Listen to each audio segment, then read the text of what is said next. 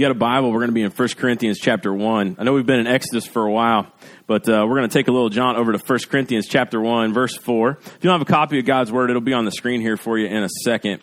I'm just very glad to be with you today. I need to give you an update because today I want to talk about three things in particular, okay? So when you say three things, you're like, when you get to the third one, you're like, yeah, he's almost done. Okay, I give you the points that's going to be there, how many there are, so don't keep too close account. But three things. I want to talk about thankfulness. I want to talk about unity, and I want to talk about a cross-centered life. Thankfulness, unity, and a cross-centered life. And I need to start off with my own thankfulness. This last Monday, I got attached to a chemo tube for my last time, hopefully. So I want to let you know that I haven't put updates in a while, but I'm still taking the pills. I'm going to be done. I have a scan in September, but that's over for me right now. And I'm just thankful that is. And thank you guys for all the love and prayer and support and meals and phone calls and checking on me and saying, get off the ladder and whatever else you've done. I love you very much, and I'm thankful that God has given me this extra time to be here on this earth with you guys and my family. So I just want to tell you that I'm thankful for that, but I'm also thankful today for this church and for many, many, many, many, many reasons. But I thought the best way is, you didn't come to hear from me. We came to hear from the Lord, and how we hear from the Lord is through His Word and the Holy Spirit working through that. And so we're going to be in 1 Corinthians chapter 1. Beginning in verse 4. And Paul is writing to a church. Now, this church is a troubled church, but in this troubled church that he writes to in the town of Corinth, he has a lot of love for them. And I want you to see that in verse 4. The Apostle Paul writes under the inspiration of the Holy Spirit, he says, I give thanks to my God always for you because of the grace of God that has been given to you in Christ Jesus. That in every way you were enriched in him in all speech and all knowledge, even as the testimony about Christ was confirmed among you, so that you are not lacking any spiritual gift as you wait for the revealing of our Lord Jesus Christ, who will sustain you to the end, guiltless in the day of our Lord Jesus Christ. God is faithful, by whom you were called into the fellowship of his Son, Jesus Christ our Lord. So I want you to know something. This particular church is a troubled church. You may know some troubled people. When you get that call that shows up on your caller ID, when you see that name, you're like, I don't know if I'm picking that up right now. I might let that go to voicemail or let them text me. I know you don't do that, but maybe I do that, okay? And you're like, I don't know. Does anybody do that? Okay, guys, everybody look at me. I don't know. What is a cell phone? I've never heard of that. So when you see that name, you're like, oh, this is trouble. When Corinth would call or send a letter, there was trouble. But Paul does not focus on the difficulties going on in that church. He will address those. The whole book of 1 Corinthians and 2 Corinthians is him addressing problems in the church, but also not just addressing the problems, but taking them, every thought captive to Jesus. And in this particular part, he starts off the letter with a thankfulness for what God is doing in the church. I want you to get something. God is at work in every church that calls upon his name. In every church that trusts the gospel, God is at work. You may not see that work. In some places, it's harder to see God at work than other places, but God is at work. And I want you to know something. God is at work in this church in Corinth, and he is at work in this church, and there is reason to be thankful. And here is the reason. Because the grace of God has been revealed. Do you know something? There is a tendency to think when we get on our Sunday best, okay, and all you guys are looking good. I mean, I got the bird's eye view. You're looking good. There is this tendency to think that when we walk in, we roll in, that we need to either look like we got it together, or maybe even we're deluded enough to think we have it together. But the gospel reminds us that we need the grace of God.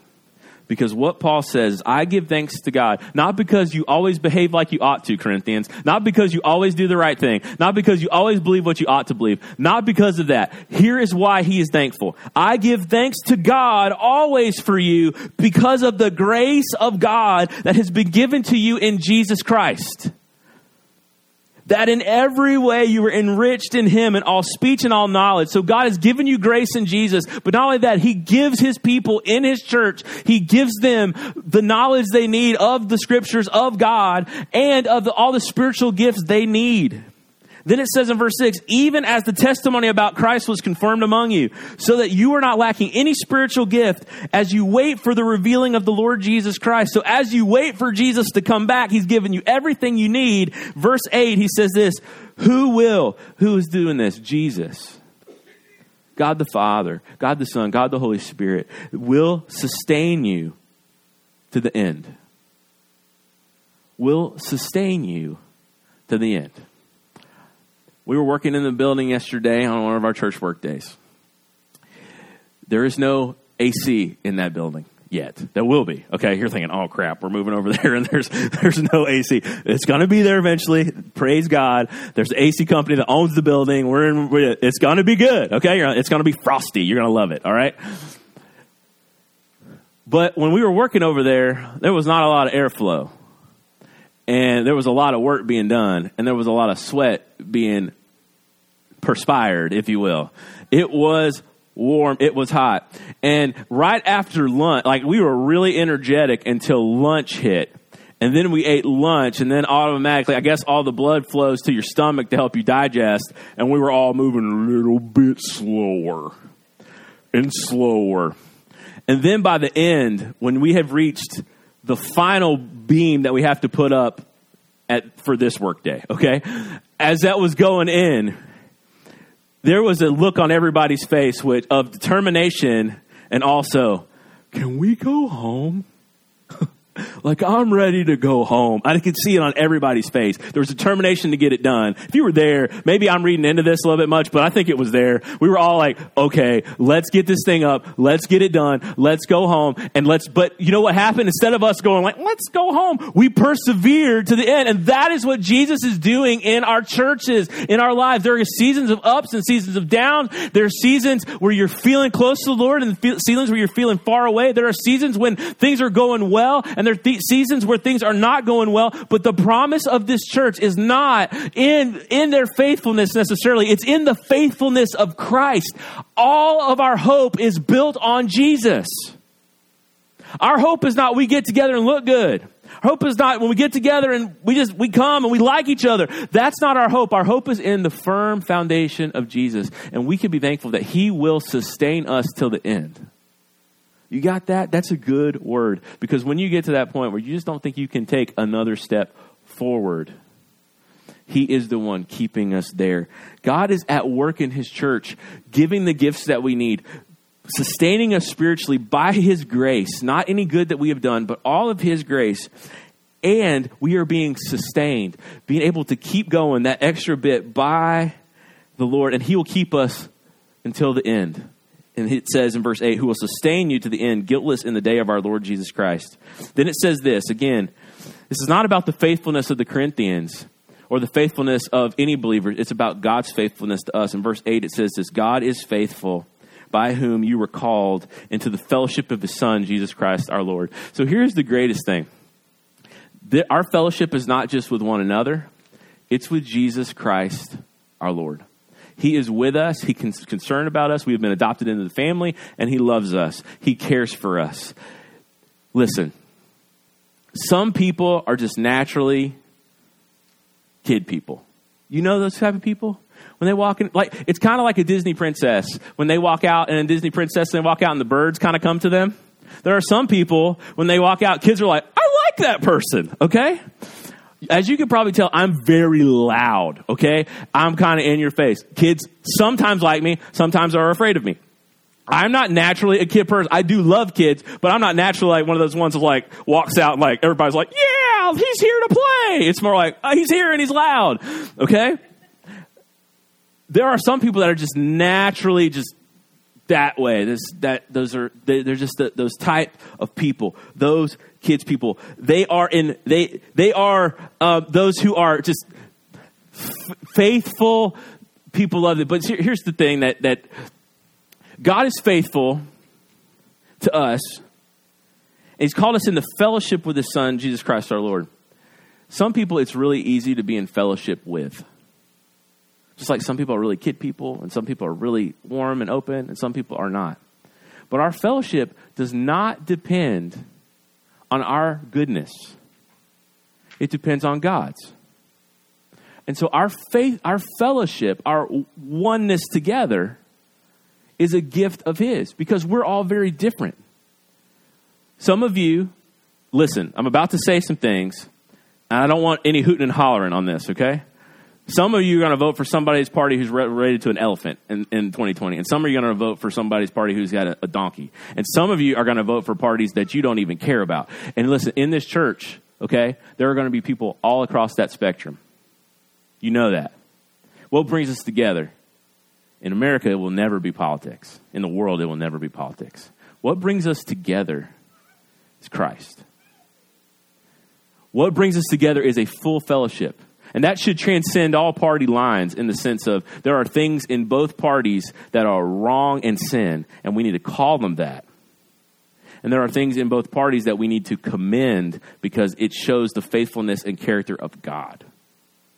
And so we're going to come to a season of division where we're going to be more and more divided in this nation. But the church, we have a fellowship that's not centered on a political ideology, but on Christ, the risen Son of God. And it doesn't matter if we're a kid person or not, or if we are an easy person to get along with or not. There is a fellowship that comes from Jesus that it should be in the church. And we should be thankful for a diverse group of people that God is bringing together. Now, and we should also be seeking more diversity because here's the cool thing. There is neither slave nor Greek nor Jew or Gentile in Christ. There is this huge family. It's this huge party. It's this huge group fellowship in the Son. Have you ever been to a kids' party and the kids are, thank you, they have. If you've been to a kids' party and the kids are really jazzed to go, but you don't know anybody at the kids' party. So you're at the kids' party and you don't know anybody and everybody else knows each other, but you don't know them. If you've never done that, it's real fun, okay? It's not awkward at all. That is sometimes how we feel about life in the church. But the fellowship that is rooted in Christ should never feel like that. It feels like strangers and neighbors becoming the sons of God, entering into a family with each other. And I'm thankful. And I'll tell you why I'm thankful. I'm thankful for a lot of things. I'm thankful that God is at work here in our midst. I'm thankful that we do have a fellowship. Is it perfect? No. Do we have issues? Yes. Is God at work? Absolutely. Has he given you spiritual gifts and ability to serve? Oh, yeah. Yeah. And it's going to be taxed in the next several months. Just to let you know. All of ours. But it's going to be for his glory, not ours. We got things to be thankful about? Absolutely. After more than 8 years here, we are finally getting to go to a place and firmly plant ourselves in this community, which we love. And we're going to stop worrying about if the roof's going to hold, and we can start worrying about how we can build the kingdom full time. We have got so much to be thankful for. We got one another. We've prayed for one another. We love one another. We've done baby showers. Lord knows we've done baby showers for everybody. And if you didn't get one, come talk to us. We'll get you one, okay? Because we love babies here, as you can tell. And it's so great. Here, I'm going to tell you what I've seen so many times. People come to baby showers and be like, I don't know the person. Who is it? And they already have brought a gift. And I'm like, I love you. Thank you. That is grace right there. That's fellowship in the Son, Jesus Christ, because it's not, I don't know the person, but I'm bringing a baby gift. Why? Because they're in the fellowship. That is God at work. I'm thankful. I'm thankful for the way that we've had over 30 plus volunteers already go through the doors over there in that building. When we walked out of church the other day to go pray, I didn't hear one complaint about us walking down that way. I've been places before. If you change the order of a prayer, people had a cat, okay? It was like, I'm giving birth, okay? We can't do that. And we walked out of the building. Tom didn't even know what was happening. He was like, all right, we're walking out of the building. He led the way. We didn't talk about that. God is at work in this fellowship, and there is something to be thankful for. There is something to be thankful for. But there's a worry that we can always have. And here's what happens. Verse 10 through 17, if you read this with me. 1 Corinthians 1, 10 through 17 says this. After he says all that good stuff, I appeal to you, brothers, by the name of our Lord Jesus Christ, that all of you agree, that there be no divisions among you, but that you might be united in the same mind and the same judgment. For it has been reported to me by Chloe's people that there is quarreling among you, brothers. What I mean is that each of you says, I follow Paul, I follow Apollos, I follow Cephas, I follow Christ. Paul asks, is Christ divided? Was Paul crucified for you? Or were you baptized in the name of Paul? I thank God that I baptized none of you except Crispus and Gaius, so that no one may say that you were baptized by my name. I did baptize also the house of Stephanas. Beyond that, I do not know whether I baptized anyone else. For Christ did not send me to baptize, but to preach the gospel, and not with the word of eloquent wisdom, lest the cross of Christ be emptied of its power. So here's the thing. He's so thankful for what God's doing, the grace of God in the church, and his sustaining grace, and his powerful grace, and all that kind of stuff. And then he moves to a problem. Because this church has got problems. And here's one of them. I want you to be unified, to have the same mind. Okay? That doesn't mean there's no differences, but that means you are agreed on the one thing and the common goal, which is the glory of God in Christ. And to be a light and a witness and a testimony of the kingdom of God to the ends of the earth. That's what he's getting at. It's about centered on Christ. Don't want to have any divisions. But they have divided up amongst Bible teachers. Okay? So here's happened. Do you realize something? I want you to get this. Division in a church can happen over any number of things. Some things important, some things stupid. Okay? There's always, if you've been in church for any number of years, you've probably heard the joke about a church that has been divided because of the color of the carpet. Like they got upset and they had to knock down drag. That is, you know why people joke about that? Because that has happened. And it's weird. Somebody's like, I believe burgundy is the right color. Like, who cares? I have heard a business meeting before. I was not in this church, but they were debating on whether to switch light bulbs from regular light bulbs to the new type of light bulb.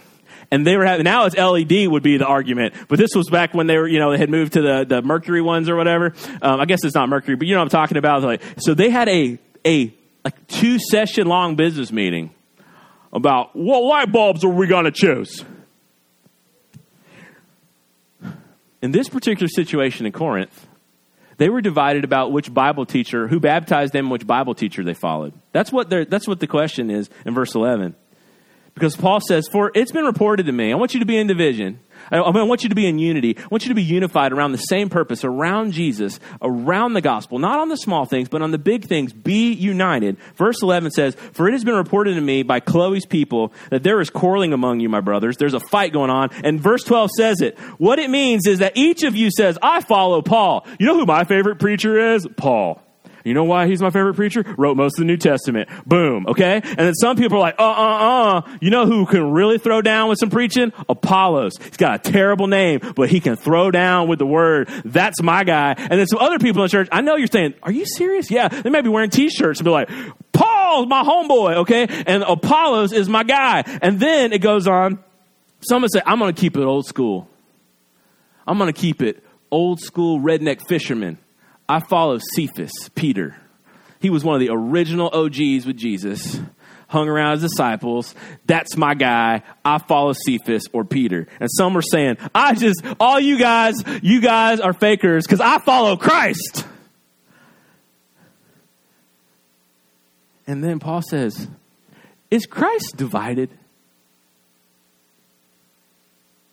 Was Paul crucified for you?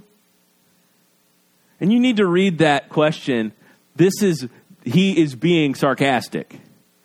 Verse 14, I thank God that I baptized none of you because I don't want any of you guys thinking because I baptized you something special's happening. Go down to verse 17. For Christ did not send me to baptize, but to preach the gospel, the good news of Jesus, not with words of eloquent wisdom, lest the cross be empty of its power. So Paul is warning this church that divisions can arise amongst anything. There are divisions over Bible teachers. Come on, people. Now it happens today. If you follow in, the guy that I like to listen to is I like to listen to John Piper because I like deep theology rooted in the word and in deep reformed theology. Some of you are like, you know who I like? Max Lucado, because he makes me cry. Okay? Some of you are like, David Jeremiah just has the nicest speaking voice of all time. And he does. Okay? Some of you are like, I like a little Presbyterian on my plate, so I get me a little R.C. Sproul, and I feel good. And some of you are like, I don't know what you're talking about. Google it, okay? Some of you are like, I like to defend the faith, and so I'm going to listen to Mr. Tim Keller or Mr. Ravi Zacharias, and if you don't like this, then... Okay, so now I've gone through all the hits, okay? And here's the point. There's a million things that can divide. But the one thing that is to unite us is what he's mentioned, the gospel of Jesus Christ, which Paul did not come speaking with eloquent words. It was not like, he's such a great orator, he's so good at speaking, that's how they were convinced. No, he is speaking the good news of what Christ has done to them. And so here's my call to us. I'm so thankful, and I hope you get that. I'm thankful to be your pastor. I'm thankful to be in a fellowship where God is on the move. I'm thankful to be in a fellowship that's not ultimately sustained by us, but is sustained by Jesus Christ. I'm thankful for the work God's doing in you. I'm thankful for the work God's doing in me. I'm thankful for the work that we're going to get to do together. I'm thankful for that. But I want to warn us and caution us that divisions can arise, especially when we are in the middle of a huge transition. And I want you to know something. My wife and I'm not very good at construction. I do the best I can. I am very enthusiastic, as you could probably already tell, about most things. I'm like, let's do it. Let's go. But my wife and I have remodeled several houses together. And we usually get along very well. Okay? We really do. We've been married 15 years. I remember that. July the 10th. Okay? So we married 15 years. We get along very well. Okay? And we rarely have fights, but there was a remodel that was happening in Florida many, many years ago. And it just never ended. Just would never end. So I wake up one morning and I walk into the laundry room and I trip over a whole bunch of just junk that was in there. So what would a normal human being do? Oh, fiddlesticks. And then go and like have your breakfast. I'll have some Captain Crunch. Something like a switch. Like, it's just... I cracked. So I go, Rah! And I take everything that's in the laundry room. Everything. The clothes. All the stuff. I chunk it into the backyard. I mutter, scream. I chunk my toolbox. I throw everything in the backyard. Okay, and then I just yell nonsensical. I go get in the car and I leave. I don't even remember where I went. But I was gone for a long time. She was very concerned, okay? Because this is before texting. I'm not answering the phone, okay? I left my flip phone at the house, okay? If you know me, would that have usually lit the fuse in me? No. By God's grace, I have been given a very long fuse, which was not the case early in my life as evidence. But God has been at work in my life, thank God. If it was not for the grace of God in my life, who knows where I'd be. But would you normally react that way to tripping over something in your laundry room? If you do, please get help immediately. We'll pray for you after church. No. Why would that happen? Because the situation has pressed our sinfulness to a point of breaking. And then something small can become something big. There's a reason Paul tells them to be in one accord. And he says this, I appeal to you, I urge you strongly, brothers, in the name of the Lord Jesus Christ, that all of you agree and that there be no division among you, but that you be united in the same mind and the same judgment. He's appealing to them because we have to work for that. We have to let small offenses go. We have to turn the other cheek, as Jesus would say, to be in fellowship with one another. And we have to not let the small things become major things during this time because we are all stretched to the limit. And we are in this transition mode. So here's a couple of good words for you. Don't lose your mind.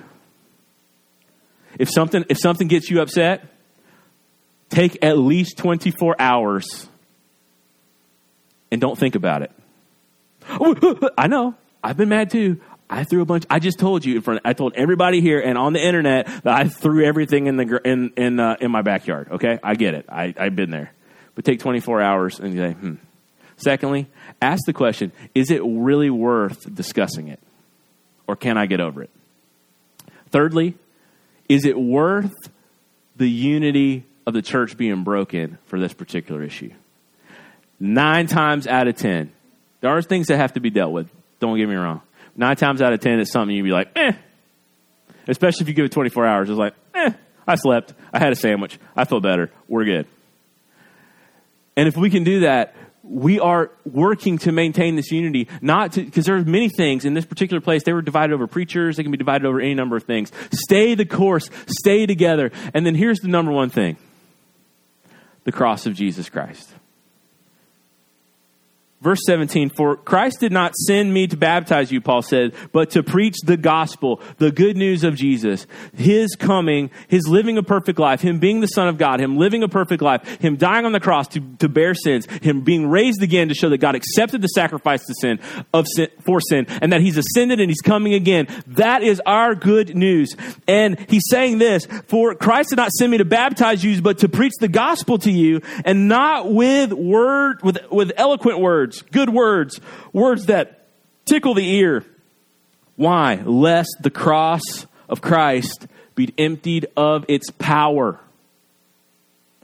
Verse 18, for the word of the cross is folly to those who are perishing, but to those who are being saved, it is the power of God. This was the very first passage I ever preached on. I was in 10th grade. I was at Emmanuel Baptist Church in Panama City, Florida. I could barely see over the pulpit, which is almost the case now. And I remember preaching this, and it still has not lost its power to me. To those who are outside who have not seen, the cross is foolishness. To think that 2,000 years ago, a Jewish carpenter was actually God's son. That he lived a perfect life. After we always say, nobody's perfect. Everybody makes mistakes. And that he demonstrated with power and with miracles that he was the Son of God. The greatest miracle of which is he died on a cross willingly. God, the Son, laying down his life willingly. To be crucified and suffer a criminal's death. And then 3 days later to be raised. And for us, in 2019, to put all of our hope in the fact that that man took our sin and that man makes us right with God is complete and utter foolishness unless you have been made to believe that by the Holy Spirit. And I say that on purpose because it is a work of God when you believe that. And I will tell you something. It was the work of God. I am a natural. I question everything. I do not take anybody's word at face value. And I can tell you for sure that he overcame my unbelief and gave me a new heart. And now that is the story of my life and what I live for. And if you are in Christ, that is your story too. That it used to be foolishness, but now, how could you ever bear your sins on your own? How could you ever? You can be right with God. How can you bear guilt? How can you live in this world of darkness apart from the hope of Jesus? If you're in Christ now, you can't even remember what it's like. It's hard to, because now you have so much hope even though there's a struggle. You have forgiveness of sins and what looks foolishness to the world. Like if I'm on an airplane, I'm telling you, I follow a Jewish carpenter who I believe is God and who rose from the dead. You sound like a psycho. But then when you know the power of the cross, you're like, yes, that is how sins are forgiven. That is how I know God. That is where I know God loves me. That is where I know God cares. That is where I know God is just and holy and good. It's in the cross. And to those who are perishing, it's foolish. But to those of us who are being saved, it's the power of God because it took you from death to life. It changed your life. I'm going to call you this. We can be thankful. We need to watch division. You know why? Because it's not about us. It's not about me. It's about the cross of Christ. I want you to, I wish sometimes I could relay how deeply the message of the cross is affecting. I wish sometimes that I could peel back my soul and show you. I wish sometimes I could clear the heavens and you could see how beautiful the cross is. How great it is that God would love you in your sin. How great it is that God would come in the person of Jesus and he would bear your sins. How great it is that God would not look upon you and see your sin, but he would now see Christ's finished work. How great it is that you would not just see Christ's finished work, but now you have experienced adoption. And not only that, you used to be dead in your sins and dead to the things of God, but in Christ, he makes you alive to the things of God. I wish we could just pull back the veil and see the glory of the cross with our own eyes, but I'm telling you, it has to be a work of the Spirit for you to pass from death to life. And here's the good news, and here's why it's so important that we remain together, because we have this great message, which is foolishness to the world, but to us, and to us when we preach it, it's the power of God. What is it that God can't do? We're not dealing with our limited power. The cross is the power of God, the explosive, life-changing, world-altering power of God. And we, as we love each other and we proclaim the gospel and we try to walk with a testimony, we are God's, as the church, as the local church, we are God's plan to get the good news of this folly to the world, but the power of God to everyone. And we get that. And that's why it's so important that we remain thankful and we remain vigilant about our unity, and that we remember it's about the cross. And so here, as we wrap it up today, here's my plea. If you don't know Jesus, if the cross has been foolishness, but it clicks today, would you turn from your sins and trust Christ? Just right where you are. It's as simple as saying, I have sinned, God. I believe in the power of the cross. I turn from my sins and I trust you and I'll follow you. That's it. Boom. Turn to him. He's that good. Secondly, if you're in here today and there's been some tension, some stuff, get over it. The cross is bigger. And I mean that, I say get over it in love. I tell my family get over it all the time, okay? And they have to say the thing back to me. By get over it, I mean go to somebody, make it right. Like, let the pride fall down, because our unity is way more important than us and how we feel. It's about the cross of Christ, which is the power of God. Thirdly, I'll tell you this. If we are in here, I just pray that as we take communion in a few minutes, that a sense of awe will kind of come over us as we consider the cross is represented in these elements. Jesus' body broken and his blood spilled. And if we can, we think sometimes worship is just a part of the service where we sing and we get, no, worship is the whole thing. And part of worship is this. And so I'm going to invite our communion team forward, who will become the offering team in just a minute again. Communion team, if you would come forward, we're going to pass around. If you are a believer in Jesus Christ, we invite you to partake in this with us. These elements represent, it's in 2 cups and one's on top of the other. These elements, the juice and the bread, represent the body of Jesus broken and his blood spilled for the remission of sins, for our redemption, for our being bought back from sin and death to have a new life. In a moment, after this is passed out, we're going to take a minute of silent prayer and reflection as we kind of sit in awe of the cross of Christ. In a moment, we'll take this together. And as we ingest this, we are talking about our need for Christ and his finished work. And we are celebrating what Jesus has done. So if you would, as the elements are being passed out, if you're a believer, we invite you to partake with us. We'll take it together in a minute. But let us, in these moments, think about and sit in awe and worship of the cross of Christ. On the night that Jesus was betrayed, he was in the upper room with his disciples. When he had taken bread, he broke it. He said, "This is my body broken for you. Take it and eat." In like manner, he was up in the upper room with his disciples. He took the cup after supper and said, "This is the new covenant in my blood. Take it and drink." As often as we do this, we proclaim the Lord's death until he comes.